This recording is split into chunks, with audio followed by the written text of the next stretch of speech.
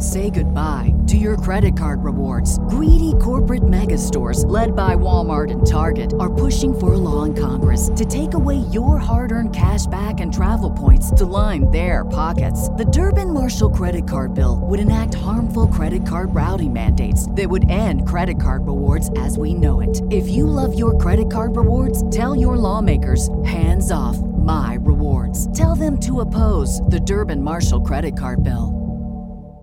Ready for a career in behavioral health? Earn your online degree at Herzing University. Choose from health and human services, psychology, or social work programs. Gain the skills to work, coordinate, and manage nonprofits. Secure a bachelor's in psychology to study mental health, or advance your social work career through our online Masters of Social Work. Let us help you become a social change agent. Your future starts now at Herzing University. Text HEALTH to 85109. That's HEALTH to 85109. Or visit herzing.edu. Welcome to the 10-Minute MBA. I'm your host, Scott D. Clary. On the 10-Minute MBA, I give you tools, tactics, strategies, insights, and tips that you can use to start, scale, grow, and 10x your business. Let's get into it. What's going on? Scott D. Clary here. Today, I'm going to be talking about product market fit, what it is, what it isn't, how to find it, how to measure it, how to use it to grow your business. There's going to be three people that are generally listening to this video. There's going to be people that know what product market fit is and they're trying to find it and they're struggling desperately. I really hope I can help you. Don't worry. This is what this video is all about. There's going to be people that know what product market fit is and feel like they don't have to worry about it right now.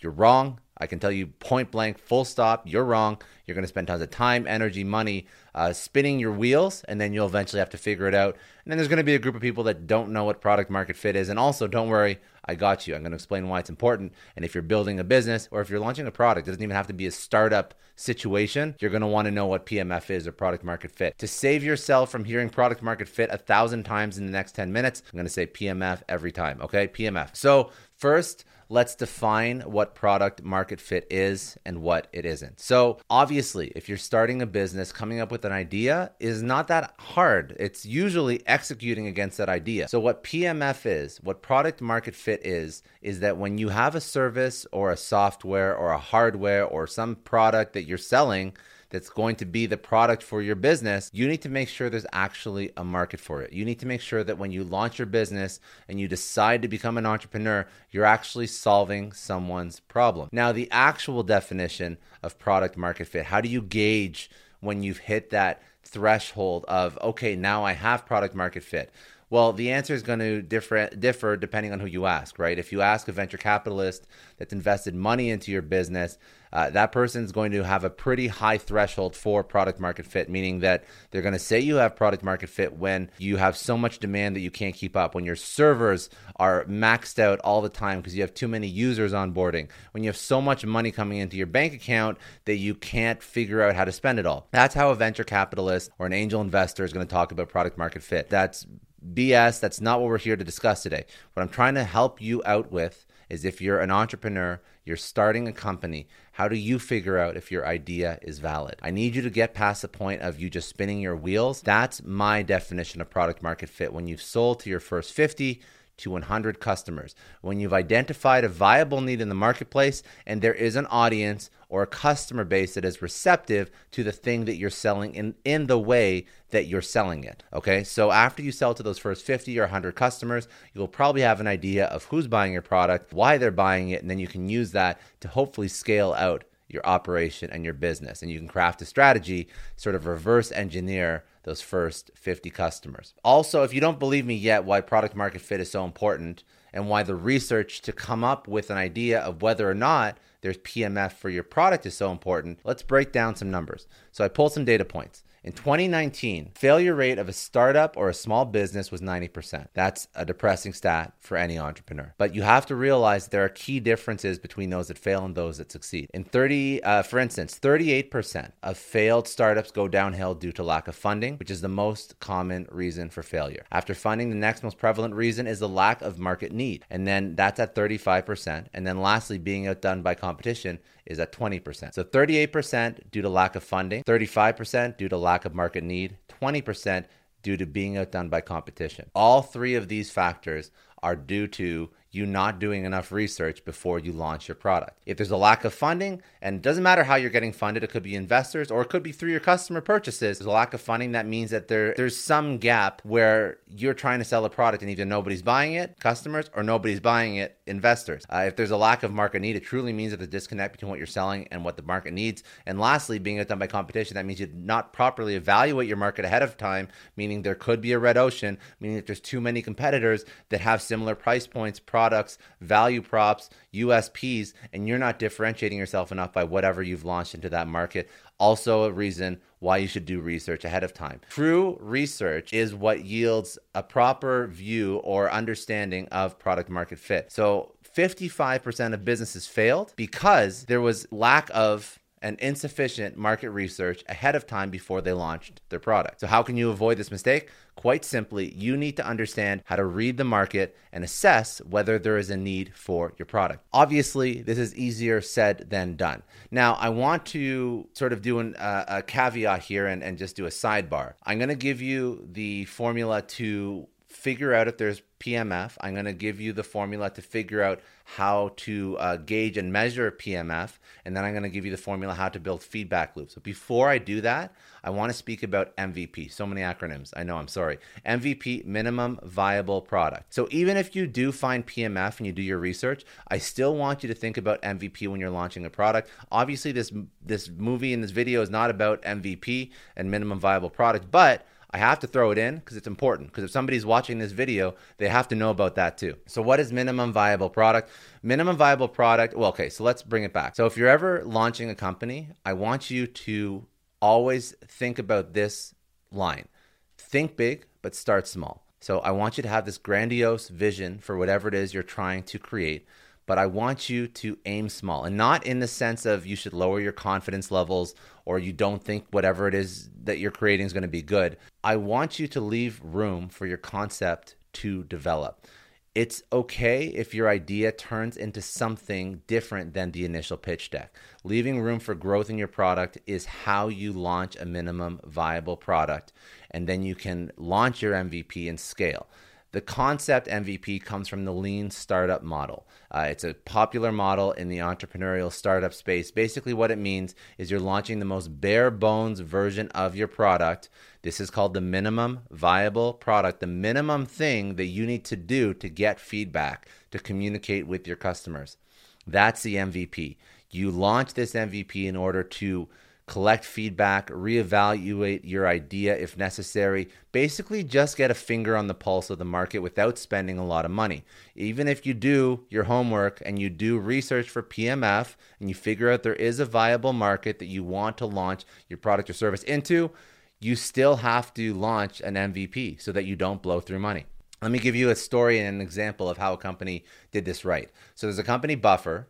Buffer is a social media scheduling analytics app. You can go to buffer.com, I think, and then you can go purchase it. It's a monthly subscription. You can sign up. You use this app to schedule your posts out. You can get analytics to see what time of day is best to post or which posts get the most engagement. It's like a social media management tool. When Buffer launched, they didn't code a single line of code before they launched. What they did is they threw up a website and they threw up a call to action, a CTA, that brought people to a form. And that form was basically like a pre-registration waiting list form.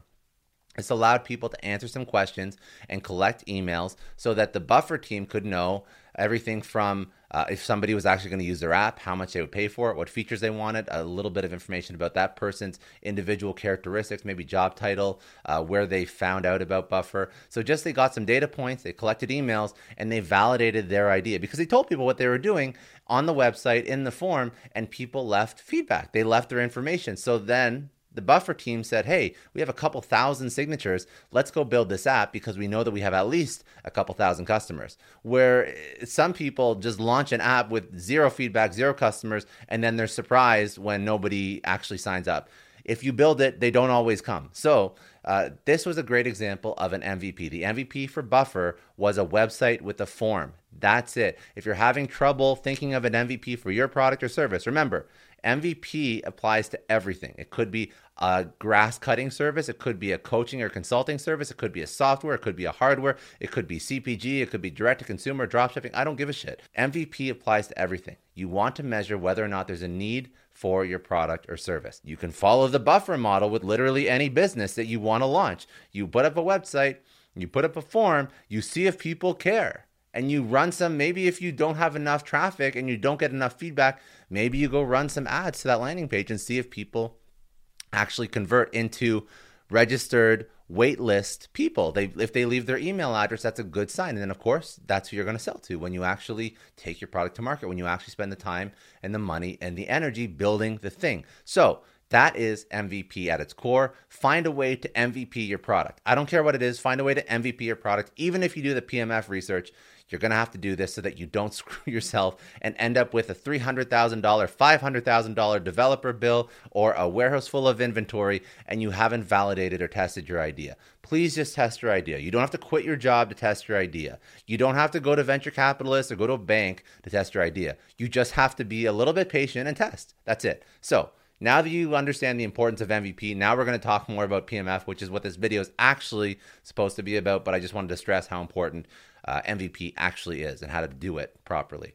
Of course, we're talking about MVP, but obviously it feels like we missed a step because we still have to do our research, right? Before you present a pitch deck or you lean launch a product, even if it's just a landing page, you have to have a rough idea of whether or not your idea is viable. So what determines if your idea is viable? And you may say, isn't any idea viable with enough funding and brain power? Wrong. You're incorrect. No. Even if somebody takes an idea to market and it seems like there wasn't a category there, actually behind me is a book called Play Bigger. And that book is all about category creation. It doesn't mean that there wasn't a need. It just means that there was an untapped need that wasn't defined to a category yet. You still have to find that category, and then you have to find a way to actually solve a problem in that category. So not every idea is viable with enough funding and brain power. The marketplace of ideas and products doesn't shift to accommodate a new concept. It needs to happen the other way around. Entrepreneurs need to find space for their idea and make sure that there is already demand for what they want to sell in the way that they want to sell it. So, if you want to figure out PMF, these are the questions you have to ask yourself before you launch a product. To whom is your idea so important that after opening your website once, they'll open your website a second time? How does that person's life change as a result of your product or concept? Are you replacing something? Are you consolidating something? Are you saving someone time? Are you saving someone stress? And what are you doing for your target customer? By asking each of these questions to yourself or to your peer, your friend, or your family, with regard to your concept and your product, you'll essentially be enacting the way that a potential investor or a potential customer will respond when they first see your product. By the way, an investor and a customer are not so different in how they view your product. This will tell you everything you need to know about the viability of your product. Let's walk through an example. So say you're starting a social media platform. The features that you decided to launch were instant messaging, photo sharing, and face filters. So let's go through some of these questions. Are you replacing something? No. There are already several social media apps with these exact features that take up most of the marketplace. Are you consolidating something? No. These three features have already been consolidated in almost every other popular social media app. And who would find your idea important enough to invest in it with time or money? And likely no one, because people have already settled on a social media platform that they actually like. And since yours does not offer any groundbreaking new features, they're unlikely to switch. So you have to understand that just by walking through this exercise, you're going to pressure test your idea. And there's a good chance you're going to start to understand that the idea is not so novel, or it's just a dumb idea. So these are the questions you have to ask yourself, and you have to ask the people that could potentially be using your product or service. But at the bare minimum, even if you have no one else to ask, you have to be asking yourself these questions. But now after you've sort of identified that there maybe potentially is product market fit, you've been asking yourself these questions, how do you measure product market fit? Because we need to know that after we've established it, what's the actual KPIs to sort of reinforce our thought process and our logic. So this is a great tool to use. It's put together by Josh Porter of Rocket Insights. He has listed out 3 success indicators to properly identify product market fit. 1, users recognize the value of your product. 2, users share their experiences with others. And 3, new users try the product, and when they try the product, the value that they're promised is reinforced. So Porter says in an article about this that through this process, your customers become salespeople. They start to evangelize your product. In order to get to this point, however, you need to assess your product's value prior to making it available for public use. You have to do the exercise with the questions we just spoke about. Now, that's where you measure product market fit with those 3 points. After you've measured it, now how do you build a feedback loop that constantly reinforces? So the feedback loop that I found that I liked the best was similar to the buffer model that I spoke about before. It's from Origin Scale Corp founder Bhaskar Ahuja. He lists the following steps to measure product market fit and to create a feedback loop. So first, you're actually writing this out. It's a combination of questions plus feedback. So list your target market. That's step number 1. Step number 2, identify their needs. Step number 3, create a survey for your target market. Step number 4, create a prototype based on their feedback. Step number 5, track customer metrics and improve and iterate. So to break these down even further, step 1, when you're listing your target market, write down exactly who has a use for your product. How old are they? Where do they live? What is the rough size of the population? How many people have a use for your product? What is the location of your target demographic?